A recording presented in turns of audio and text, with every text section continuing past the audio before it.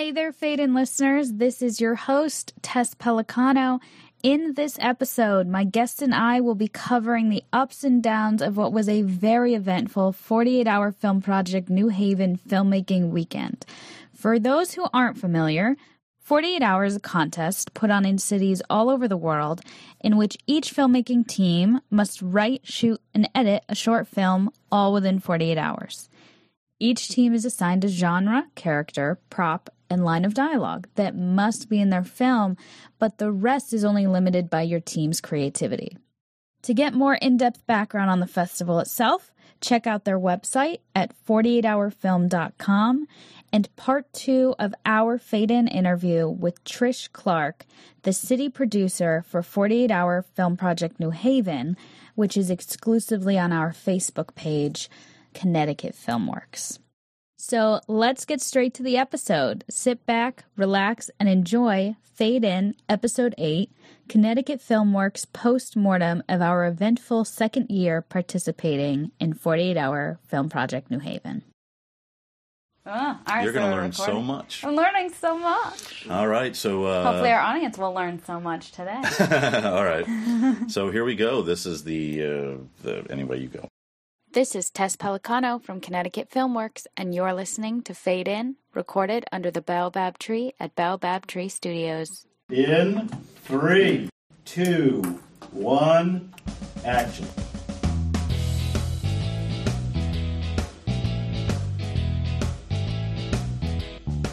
I just get like a beeping in my ear now, so it's like, whoa.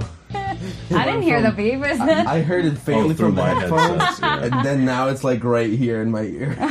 Sorry, Christian. What a way No, to it's start not your your day. fault. Like, it's weird. Right. What a way to start our show. We're in Dave's basement today. This Yay. Yay! We never had clapping sounds on the podcast either, so we thought we'd spike the audio. But First time for everything. it was the first time for everything. So we're just going to talk today about our 48, our crazy 48 weekend. Yeah, that thing happened. There is a lot to talk about. That thing happened. That pretty much sums it up. Actually, there's a picture on our Twitter page, which is at CT Filmworks. You all know that, but our audience does not know that. At CT Filmworks, of us in the bathroom. And it basically, I was like, this is the summary of our weekend. Yes. Just we bonded in a bathroom. That's basically Yeah, the and I summary. think we fit like 10 people in the bathroom at one point or something crazy like that. Your picture probably shows well. I'm not even in the picture, but it's like 10 people, including me, in the bathroom. Well, thank goodness the bathroom had been recently renovated. So you didn't want to be in that old bathroom. Oh my gosh. Oh, then it would be a horror film no matter what we Well, did. it was a horror film for me. That's why you renovated Exactly. Exactly. You're right. Yeah, really, that's the whole True. reason. Started Like, the whole thing. well, it was like Tess's nightmare came to life That's with true. somebody in the shower and just ripping the shower curtain. We still did that. It was just a nicer bathroom. They still were in Right. the shower. Yeah. So, turns out the writing process was what does Tess hate? And let's make that into scenes. Let's give her a horror Pretty much film. it, yes. Spies, yeah.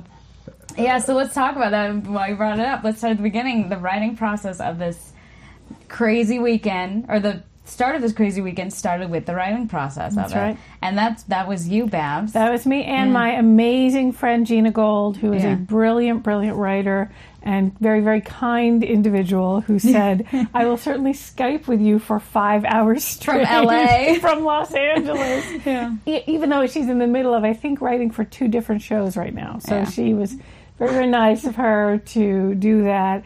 And the great thing is Gina and I had worked together before when I lived in LA, and we did sketch comedies and fun things together. We wrote children's books, all kinds of crazy things.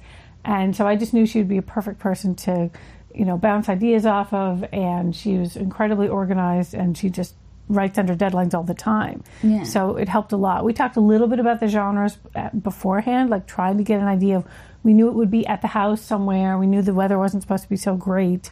So we kept saying indoors, this house, what could we do? So we did the best we could do. But in 4 hours. You banged it out in 4 hours. We did, and we had an idea of our cast. I had talked to Yuval ahead of time. Like, I knew he could do a whole bunch of accents. You just have to... And I knew we had to get a flamenco dancer in there somehow. Like, it just... it was like a giant improv...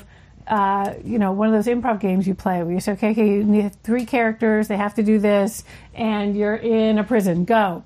You know, that was pretty much it. That's Turns how out you couldn't have a lot of locations in a house.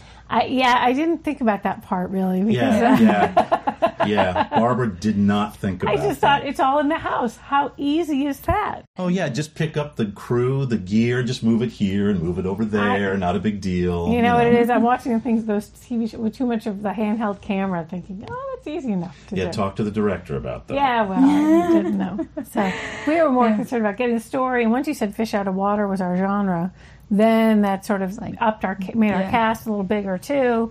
Yeah. And so then we got going. Yeah, let's talk about that a little bit, because our casting was so bizarre. Like, we initially booked the three, Billy Brannigan, Ellie Smokler, and Yuval David. Mm-hmm. And Ellie and Billy we'd worked with before, so we knew we loved, and I know for a while you wanted to work with Yuval. Mm-hmm. So it's like we had these three great actors, but then serendipitously, how many characters did we end up with? 6 characters, because the genre really lent itself to it. Part of it, too, was with the scheduling. Yuval, remember, his mother was coming to town. Yeah. And it was this crazy thing of either he's in with his mom, who happens to be an amazing flamenco world-renowned choreographer, performer, flamenco dancer, or he's really got to spend time with his mom, so he won't be available. So I'm like, 2 actors or 0 actors? I would pick 2.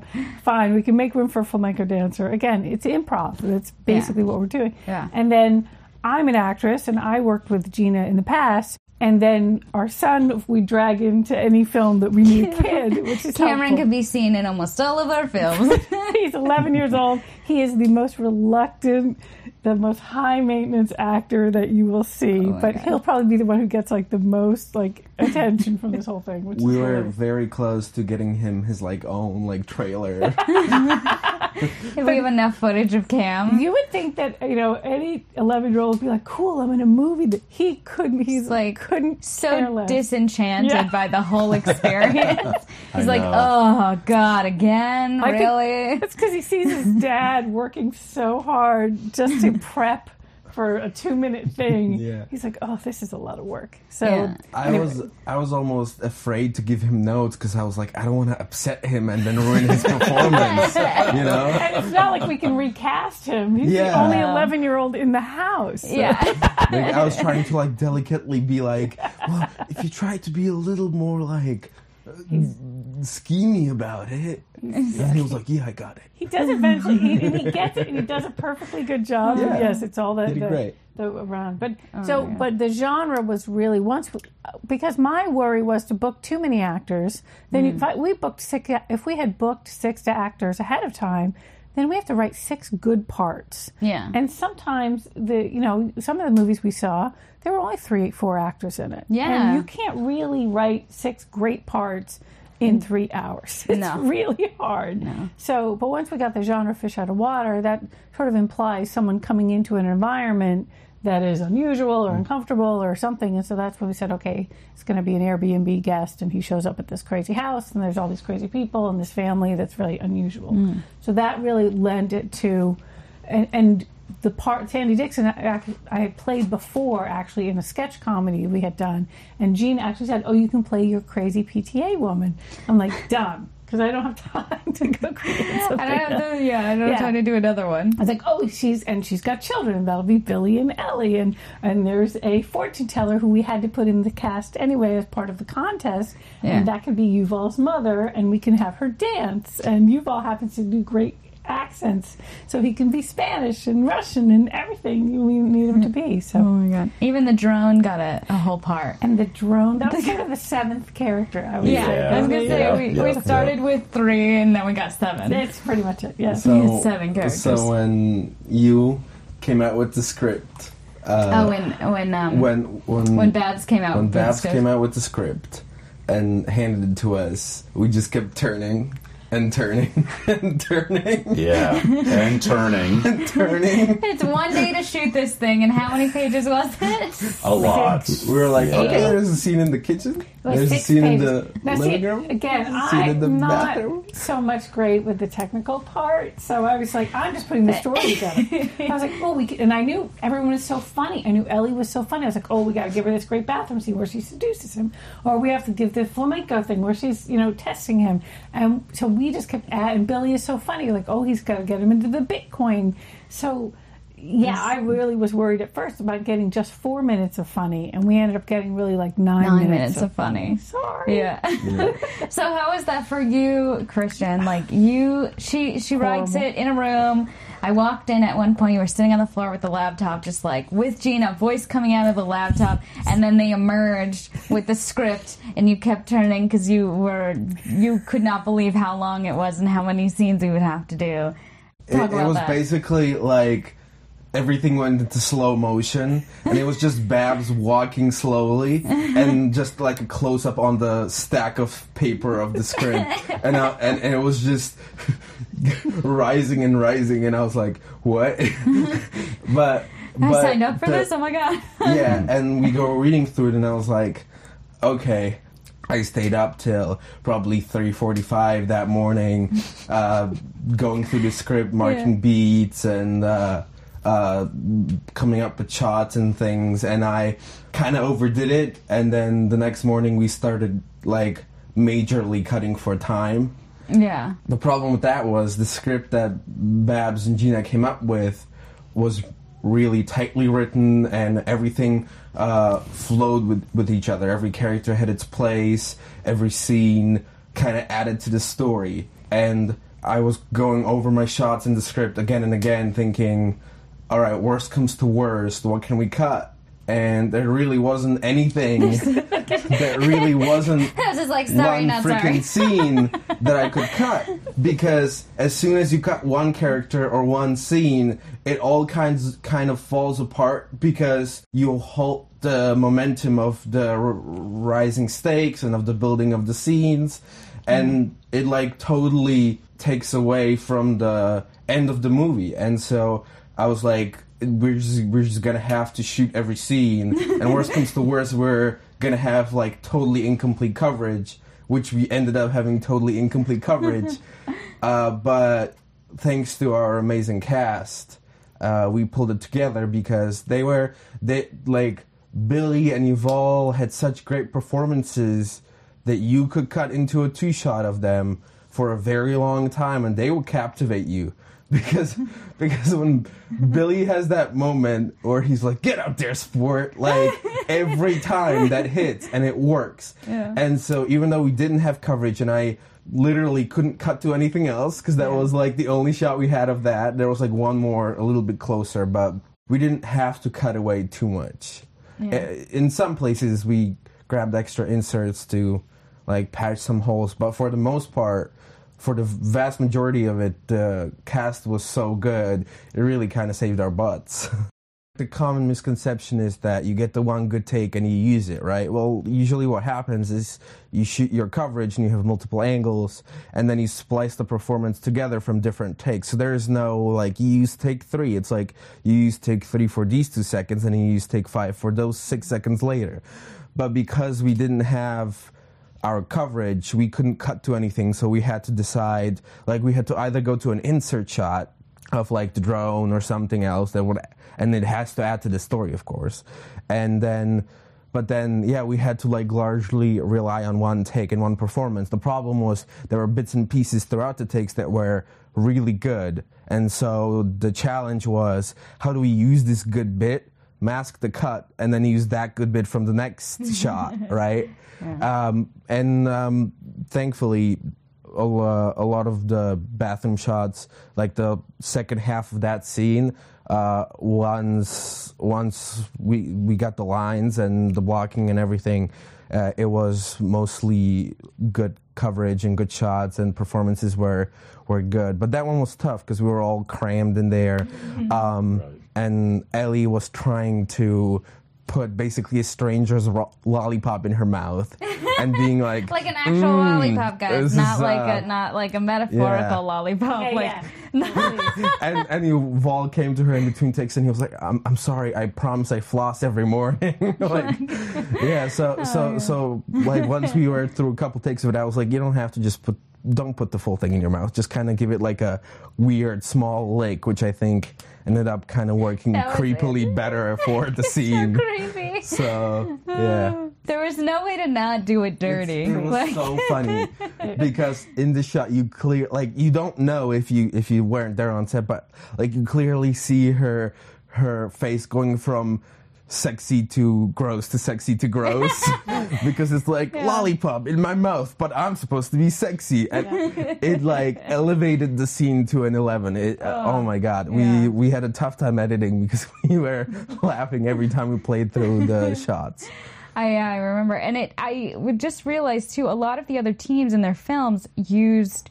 If they had a kid in the movie, the kid had the lollipop. Yeah. But I don't think it went through our minds at all to give a child the prop that we had to use. We're like, of course it's going to be Ellie, and of course she's going to be using it in a sexy way. Like, there was no... I feel like there might be something wrong with us. Well, when Gina and I were writing the part, and we were like, of course she's this incredibly lonely woman because she's had this child, and she was young, but she's brilliant, and she's crazy, and whatever.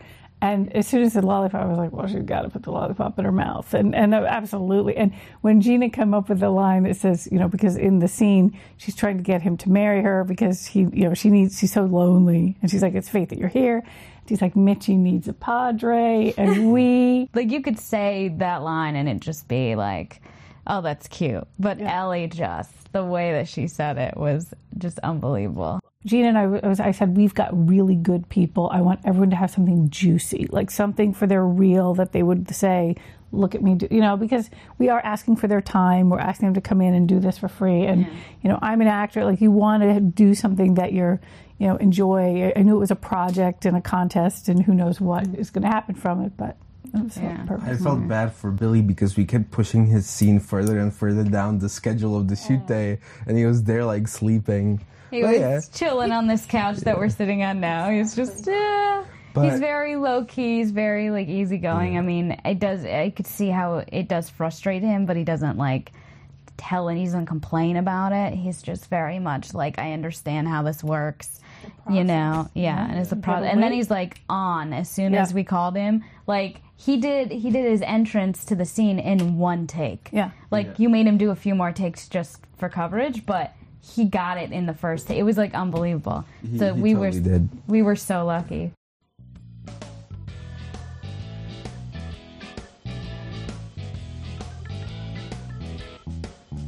Hi, you're listening. Hi, this is Tess Pelicano from Connecticut Filmworks, and you're listening to Fade In, usually recorded under the Baobab Tree at Baobab Tree Studios. I don't know if it is normally this way on a set, but I was the only woman behind the camera, whereas we had you, Ellie, and Ziva in front of the camera. So it's like we had more than just one woman on set, but I was the only woman like on the crew, and I don't know if that's normal, that it's mostly a boys' club. Well, I noticed when we went to see and it was just the first part of the movies that they showed, and they said, the team leader should get up there, or the directors. It was all dudes. All men. It was all men. But poor Trish at the end there. I was like, oh, no and wonder. Trish, I was going to go up, but I feel like I was just the producer. I wasn't like the first time director steering the ship as you were, Christian. So I was like, I think Christian needs to go up. And also, I didn't really want to get up in front of a whole bunch of people. So I was like, Christian can do it. Well, but whole thing was like, the film stopped and everybody starts leaving. And then Trish walks on the thing and says, hey, this is a Q&A. And everybody's like, what? But in retrospect, having all the dudes on stage, it was entirely men. I feel like I should have represented. Some of the teams went up with like 2 members. Yeah. So we could Some have dude both brought won. his infant. That's cheating. Yeah. Like, I think it was a little girl. Yep. So technically there was a girl She was a on cast stage. member. That is true. She's the youngest ever was cast member for 48. Yeah. Oh, that's so. Oh, she's so cute. I was actually banking on the fact that because it's a bunch of like filmmakers that are asking the questions, it was gonna be like largely like, oh, how did you do this? Like, how did you boom in the car, or what the question was. So I was like, we didn't do anything that like looks like you wouldn't know how it's done. So I was like, we probably won't get many questions. So I went up there. I was like, I'll just say something if something pops up, but most likely we won't have questions. I thought it was interesting though that of the movies that we saw, the Q&A, it seemed like the other teams didn't really have a. And maybe that's just me. I like to be prepared, like David likes to be prepared. Like I want a script. I wanted a script done, and I want a script done by 10:30 that night. And this is what we work on, and let's move along. Yeah. Because my thing is, there are so many other question marks going on during the process. The last thing was, what do I say? What does he say? What's the scene? Yeah. So, but they talked about making changes or coming up with dialogue during the set, during the shoot, which I thought would be just another added headache for everyone else. So I thought that was interesting. It's one thing if you pull like, a genre that lends itself to two characters and a simple scene where you could probably improv a lot more. Yeah. With our thing, we relied so heavily on good dialogue and a lot of characters. There was a lot less wiggle room there to improv or whatnot. Yeah. We did more improv with our shot choices than with our writing. With our dialogue. Yeah.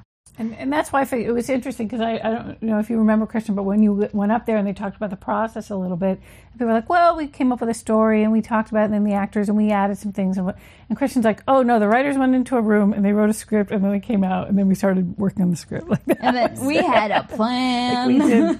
I wanted to make sure going into this that I absolutely needed to have my beats marked out. I needed to go through the script, and I needed to know in every little sort of like point of attack in the dialogue almost that I know what like sort of actable word I could use to guide the performance. Well, you had planned out a theme ahead of time. Or not ahead of time, but while you were going through your script, you made sure to have a specific theme. How did you visualize this metaphorically? So that's kind of my process. So I go into a script, I do a read through, and then then I mark it. So I write down whose scene is this, what do they want, who's opposed to them, what does the opposed character want. And so in this example, this was Yuval's film. He wanted to get away from the threat that's chasing him and succeed in his plan. And opposed was this family that wanted to keep him in the house. And then there's that big question, what is this about, right? Which kind of gets you at your theme, sort of. And so I was thinking, what situation can I relate to that can then supply me a theme? And this whole idea of them trying to keep him made me think of a prison. And so I was like, it would be fun if we played this like if it is a prison, and like if Sandy is this jailer, and then all the other characters are sort of like the inmates, and Yuval's like the new guy in jail, right? Like this is gonna be a weird, funny Shawshank Redemption or something. Very much like One Flew Over the Cuckoo's Nest meets Shawshank Redemption. Exactly. Yeah, exactly. And that theme then influences everything. And then what I also do is I do a second pass through the script where I mark each sort of beat, which is just sort of just an action and reaction from two characters. And then each action and reaction needs their own actable word, because it's like a strategy of attack, right? So it's like in the first scene where Sandy sees Antonio, like the word, Antonino. Yeah, Antonino. Well, when they meet each other, it's like in our brain now. Yeah, it's like he's trying to like when brownie points or friendship points with the jailer, and it's like she's trying to arrest him, and it's like you have these words with each action and reaction that you can then utilize. And so what we did is, for example, with our wide angles, I tried to make him feel boxy and staged so that it kind of felt like a systemic prison-like structure. When we did a table read, I was trying to explain the theme of the prison to the actors, and you can use it through anything. Like, I mean, if we had time, we could have done some things with set decoration. Like, I don't know, maybe you can put like, I don't know, just off the top of my head, I was gonna say like what if the windows had bars? And then he'd be like, no, that's just so the birds don't fly in the house. I don't know, like something. Yeah, so that theme then can be reinforced through anything from set design to dialogue to performance to shot choice to anything. Yeah. So I was doing that till 4 a.m. Oh my God. I don't know how you guys functioned. Yeah, so Dave, I know you've been a little. It's been surprisingly quiet through the talk. Well, because I'm so focused on mixing, I'm learning how to mix as we've been going along. You're going to have a lot of fun editing. Oh yeah. But I'm also tired too. So. Oh my God. After Christian had the script, put together the themes, what he wanted to do, how did you? And I know you worked very closely with Dylan. How did you two work out? Honestly, once we get the script and we're like, okay, this is the madness that we're getting ourselves into. Essentially, we sat down with Christian, Dylan, and myself at I don't know, it was like midnight or 11:30 after the script department delivered their 6.5-page script, and we just went through and we were like, basically the idea is, okay, we want to try to economize our setups. So if we start in the living room, what can be shot around that space? So that was shot, we would be the dining room to the living room, and we essentially, I think, just moved the camera around the house, and whatever had to be picked up in that part of the house is what we would set up, we would plan for the night before. And I think it worked out for the most part. I mean, we were very organized in the sense that it's like, okay, the writing's done, check. Go to the next thing. All right, the director's done, check. Go to Dave, go to Dylan, they're going to work out shots with you, check. And it's like, and then when we had all the shots done on Saturday, it's like, okay, that section's done, let's move on to editing. And it's like you were so in everything you were doing. It was like so much focus in there. Oh, yeah. I mean, it's just nuts. Yeah, and one thing about the editing actually that was really important, editing can take forever. And normally for me, when I edit, it takes, for every minute you see on screen, takes about 3 hours. 3 hours. For sound, picture cleaning up, just editing, whatever. Mm-hmm. But we actually had 2 workstations in one room, and Matt, our editor, he was basically what I call the hot box because the room was really warm and we had a big fan blowing on him. But Matt Giofino? Is that how you pronounce it? Giofino. Sorry, Matt, if we butchered your name. Matt, I think it's Giofino. Yeah. Trying to make sure we say his name. So Matt started ingesting clips as we were shooting, and he was logging and plugging in the metadata. And we had another, once we got to the full-on editing mode, then Christian was working with Matt, and then I was on a neighboring computer working on sound effects and collecting sound effects and actually making them from scratch after the shoot was done. And I'm walking around the house at 1 o'clock in the morning recording squeaky doors and other things, and then handing them off, these clips off to Matt and Christian to dump into the timeline. And then I was looking and listening. We didn't have any music ultimately, but so we were actually, we had 3 people running at the same time just to try to keep up with getting the thing done and out the door at the very last minute anyway. Well, and I have to say, with your recording the little sound things that we needed, that really helped so much. It helped, it sounds like a little thing, but it helped so much because if you get a download, a sound that's already been pre-recorded, and you have all these licensing issues and all this, we'd have to fill out even more like 5 pieces of paper. So thank God we could say, nope, we recorded all our, and the next morning, I remember Sunday morning, we still were recording a couple little things. Yeah. And Cameron would be on phone with his friend. He goes, hold on, my dad needs to record something, so you need to be quiet. He was like playing his video game, like he was talking to somebody. Like Squeaky door was my favorite. That was the squeaky door of Billy. That made Billy's squeaky door made all the difference in the world. Right. Just like standing there with his arm up, like a little, like, hey.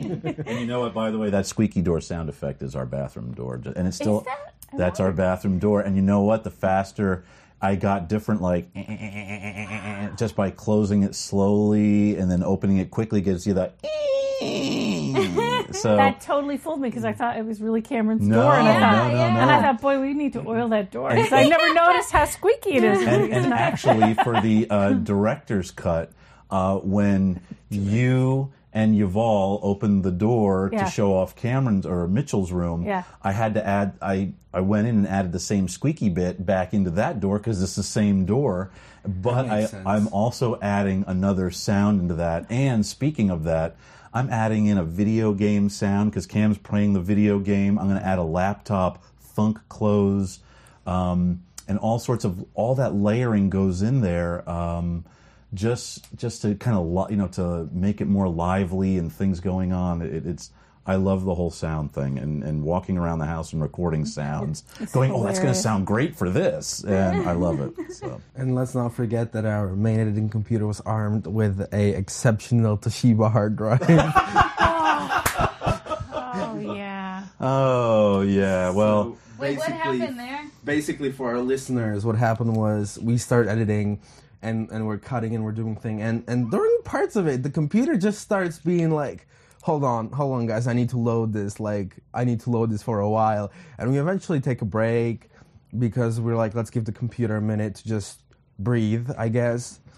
And then later when we're importing the extra sounds and extra insert shots and whatnot that we were doing the next morning, I go to Matt and I go, oh, so which drive do I put them into? And he goes, put them into Toshiba.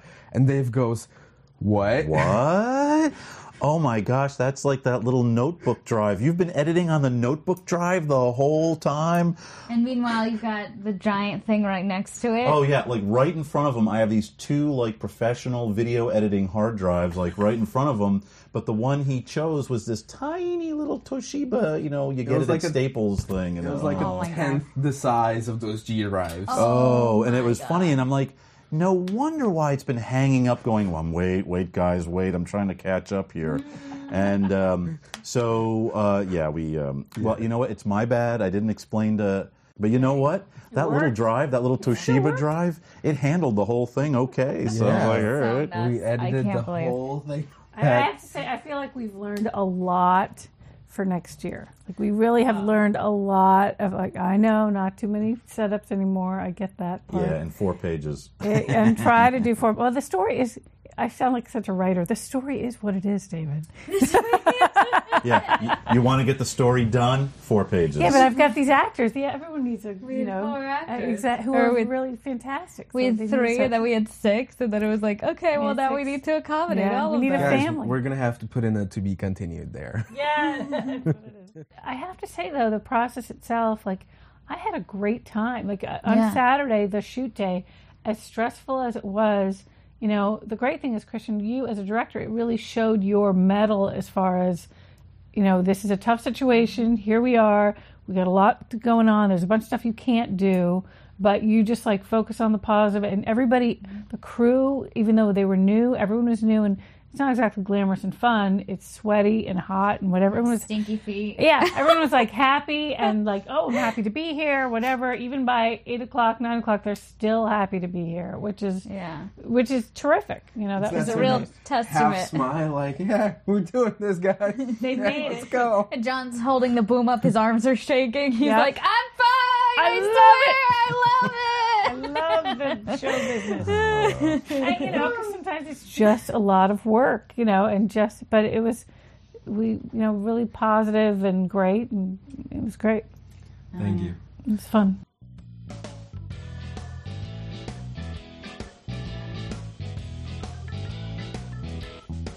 Hi, I'm Christian Sokole from Connecticut Filmworks, and you're listening to Fade In, recorded at under. My bad. Hi, I'm Christian Sokole from Connecticut Filmworks, and you're listening to Fade In, recorded under the Baobab Tree at Baobab Tree Studios. Well, it's funny because, people said, oh, yeah, we use drone shots for this and that. I'm like, no. The drone is a character. Yeah. Oh, yeah. With a name and everything. Whiplash, too. It seems like we take the ideas from every film, and then we go, no, we're going to step this up 3 times more. Yeah, and I'm driving home Friday after Barbara's and Gina. They're working on the script, and I get this text. Oh yeah, we need a drone. We need the drone, and I'm like, oh yeah, the drone's broken, like it's dead. And Barbara writes back, well, what do you mean it's dead? I said, yeah, I ran it into a tree at Cameron's birthday party. well, you got to get one. And I actually called a hobby store and left a message for them to call me at 9 o'clock the next morning. Well, when I got home, there's Dylan, and I think you were there, and Abe and I pull out the drone, and I take it apart and actually put it back together. And we took it out to the middle of the night. We took it out to the front yard. There are pictures on our Twitter page of this. Drone repair. Of you flying it at night and like test it out. praying to make sure that the propeller So worked. I was like, I don't care if you got to put it on a fishing line and hang it outside the window, but it's got to peek in. Imagine if we had done that. Well, let me tell you Why something. are the propellers not spinning? That's so weird. Listen, I have maybe 3 hours of drone flying experience.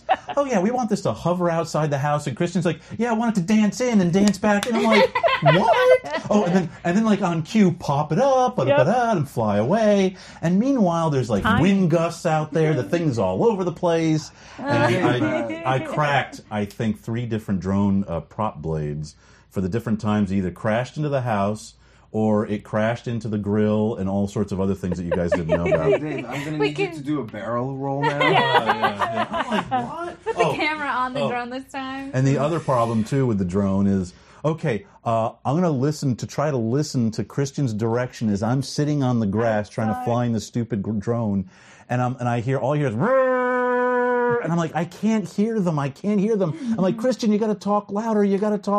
And it just, I'm like, screw it. I'm just going to fly it around the window and hopefully they get what they need. And miraculously enough, you did. Oh, God. It looked great. It really did. I still remember in the opening shot looking through that one take where you fly just an inch above the power line. And I was like, whoa. Yeah, well, by the way, that opening shot, that epic opening shot that will be in the director's cut, I was flying it around our town, well, at least this part of town. Neighborhood. My neighborhood. And I'm like, I kept like missing the house, trying to fly towards it.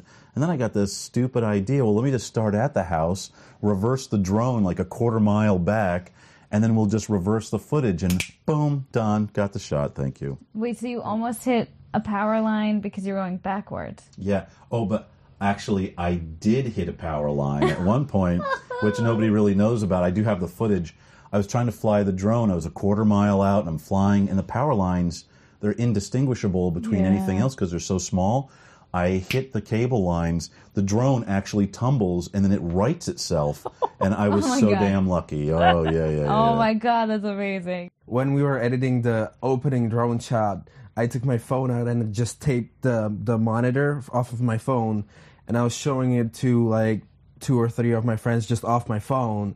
And they were all like, oh, wow, that's impressive. And I was like, yeah, it is impressive. So I had like that smug moment of like, look what we did. Yeah. Like I feel like it's like, the little tiny things of how it could be better, but it's like, look what we did. Like, That's true. Yeah. Hey everyone, thanks so much for listening. We had a blast making House Guest for 48 Hour Film Project New Haven. More shorts to come soon, but in the meantime, check out all our 48 Hour behind-the-scenes pics on our Twitter page at CT Filmworks, and watch the film again with all your new insights on YouTube and Facebook under Connecticut Filmworks. We have several new and exciting fade-in episodes coming up, including interviews with the great actress Sarah Innes and the boys from the Writer's Block podcast, so keep an eye out for that.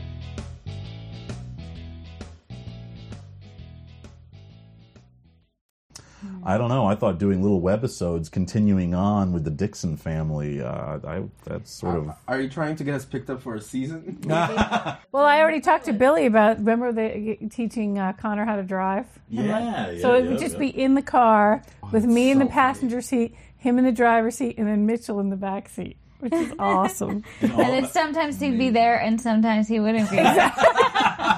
Billy's available. We should shoot the whole season in 74 hours or whatever. 72. 72. I'm Yeah. bad at math. Well, the good news is Billy's available, I'm available, Cameron's available. Done. We just need to be in the inside of a car. It just popped into my head. It would be funny if, like, in that moment in the car where he disappears, like, he looks out the window and in the next car, he's, like, there staring at him from the next car over. playing Pokemon Go, but only in a weird Mitchell way. That he literally is like jumping into different cars. And he's one of those people who would like strap his phone to the drone to do the Pokemon Go. Oh, sure. Yeah. Oh, yeah, the drone is following them the whole time. Yeah, yeah.